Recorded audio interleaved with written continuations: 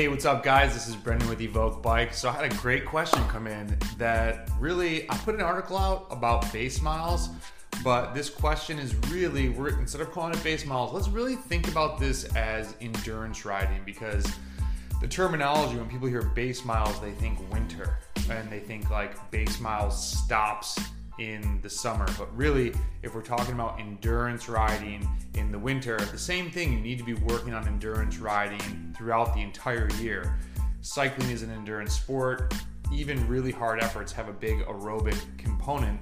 But the question that he sent in was, why does base matter? And this is great because there are a lot of analogies out there as to why you should be riding endurance, but I don't know if it's ever been truly broken down, like what's going on. And so this athlete says, hey, so why does base matter? All through athletics, the answer I always get has been an analogy about building a house or a pyramid. Something to the effect of, the wider the base, the higher the peak. I take this to imply that aerobic adaptations take the longest to improve, but will be kept the longest. There are some other statements out there that all efforts over 60 seconds are primarily aerobic, which leads me to believe base is important because almost every effort requires some combination of aerobic and anaerobic systems, with the former being the primary contributor. Therefore, building a large base is critical to overall long-term improvement in almost all levels of cycling performance. If I'm right, that would be great to hear this stated plainly somewhere. Then maybe people will stop doing the endurance rides where I live. If I'm wrong, also great. I'm glad I asked. 12 years in endurance sports, and I've always received an analogy, not an explanation. So let's try and break this down. And the first thing that I think is good that Frank Overton put out, I don't think the chart is 100% accurate and some things have changed, but him and Coggin have the famous chart of what happens in the different zones, which zones are best. Obviously, it leans a little bit towards sweet spot for his marketing. We're not going to get into sweet spot, trust me, but let's look at what they talk about. And the big ones are increased mitochondrial enzymes, increased muscle glycogen storage, increased lactate threshold, and interconversion of fast twitch muscle fibers from long rides. Okay, what does that mean? Increased mitochondrial enzymes, or even mitochondrial content. When you think about this, this is part of, I think I posted this already, of the VO2 max equation. No matter how strong your heart is at pumping oxygenated blood down into your muscles, if you don't have the mitochondria to actually produce the energy, then you're not going to get faster.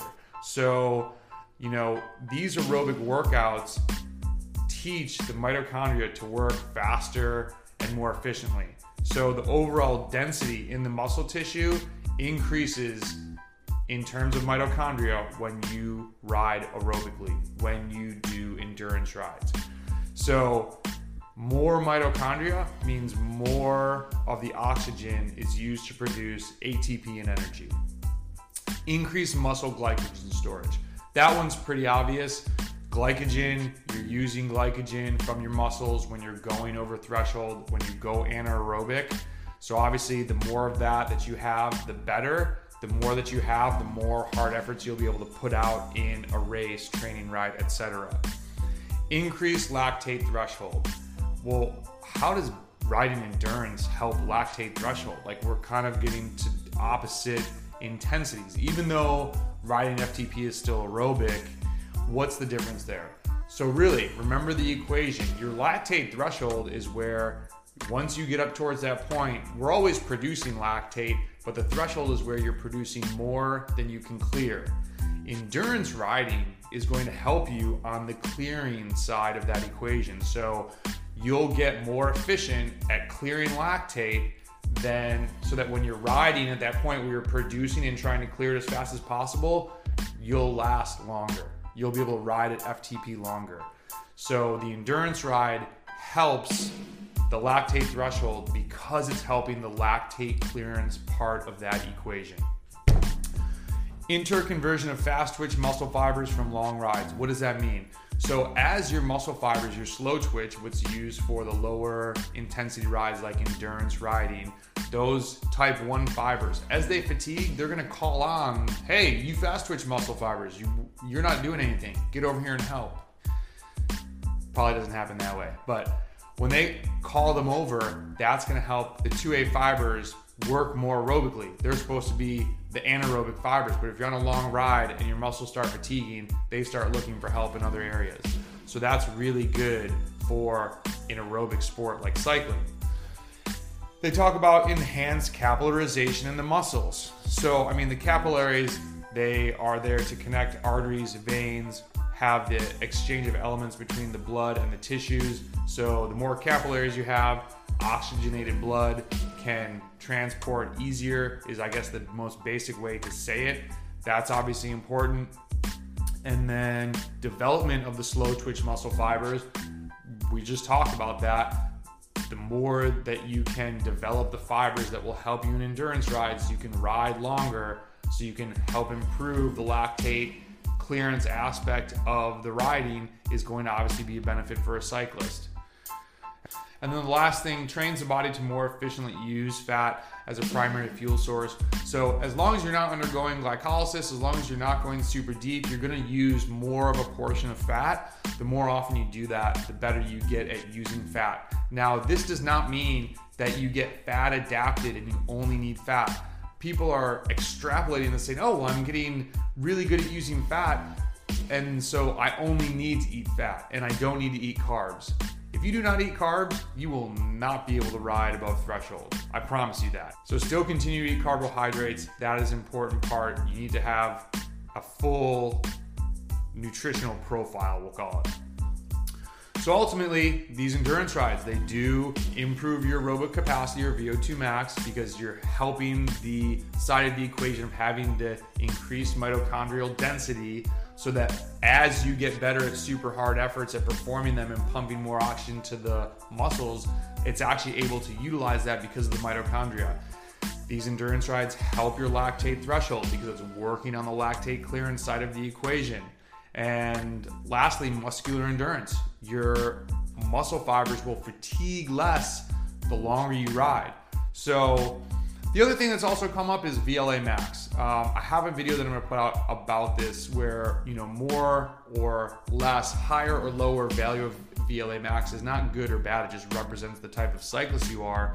But the higher your VLA max, the sooner you experience the buildup of lactate accumulation. So you're going to fatigue sooner at a lower percent of VO2 max than a cyclist with a lower VLA max. Most, in my opinion, want to lean towards 0.5 or under, because most people aren't a primary Grand Tour sprinter. They're not, you know, a protected rider waiting for the sprint with max watts. Road racers, we'll get into that later. But so all this said, you really want to progress your long ride from, if you're riding 2 hours, you want to get to 3 hours. If you're doing 3 hours, you want to get to 4 hours. I don't think, I used to be a big fan of the 6 hour ride. I do think there's benefit to it. It's just very fatiguing as opposed to a 5 hour ride. And this is, I'm really talking more now to the Cat 1 through 3 cyclist. You can gain a lot from a 5 hour ride. I do want to start myself mixing back in some 6 hour rides now that the season's getting underway. You just got to be careful hitting the 6 hour number. It's a big day. It takes a lot out of you, and it's the cost benefit, you know, is it worth it versus being a little bit fresher for another 4 or 5 hour ride. And lastly, this guy said, hey, I hope people just do these endurance rides. You know, why should I care about it? So I think people skip these rides because it's hard to put a value. There's no metric in WKO that says, oh, your mitochondrial enzymes increased, or, oh, hey, you're a little bit better at lactate clearance, or, hey, you're now calling on your 2A fibers more efficiently, right? We only see like the power numbers. These intangible aspects of becoming an endurance athlete that take a long time. Like, this is a long game. I'm still working on endurance. I'm still working on base miles in my 12th, 13th year of serious cycling. So I think people just pass on it because it's not like, I set a new 20-minute power best. You will set those new bests when you do these more basic rides. So that's why the analogy came out of the foundation. That's why people say bigger the base, higher the pyramid, or higher the skyscraper goes. But it's because of those things. More mitochondria, better at lactate clearance. It's important, and when we can't see a metric, it's very easy to try and gloss over. So that is why you should ride endurance. That is why you should keep your hard sessions to 2 to 3 times max a week. Go aerobic, do endurance, do the base miles. You will get better. I promise you that. And the number one rule, stay consistent, and doing endurance rides will help you do that because it does not build up a ton of fatigue, but it will turn you into a killer cyclist. So I hope this Cat 4 question was asked or was answered adequately. Thanks for your questions. Hit us up, and we appreciate all you do. If this was helpful, please share it with a friend. Have a great day. See you guys.